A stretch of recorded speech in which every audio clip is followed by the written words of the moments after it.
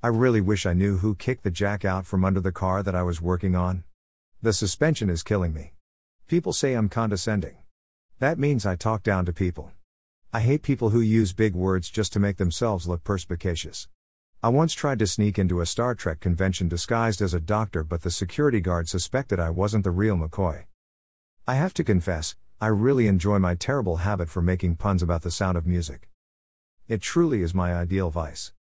I've decided that all dad jokes must now be written down on a piece of paper. It's not a dad joke unless it's terrible.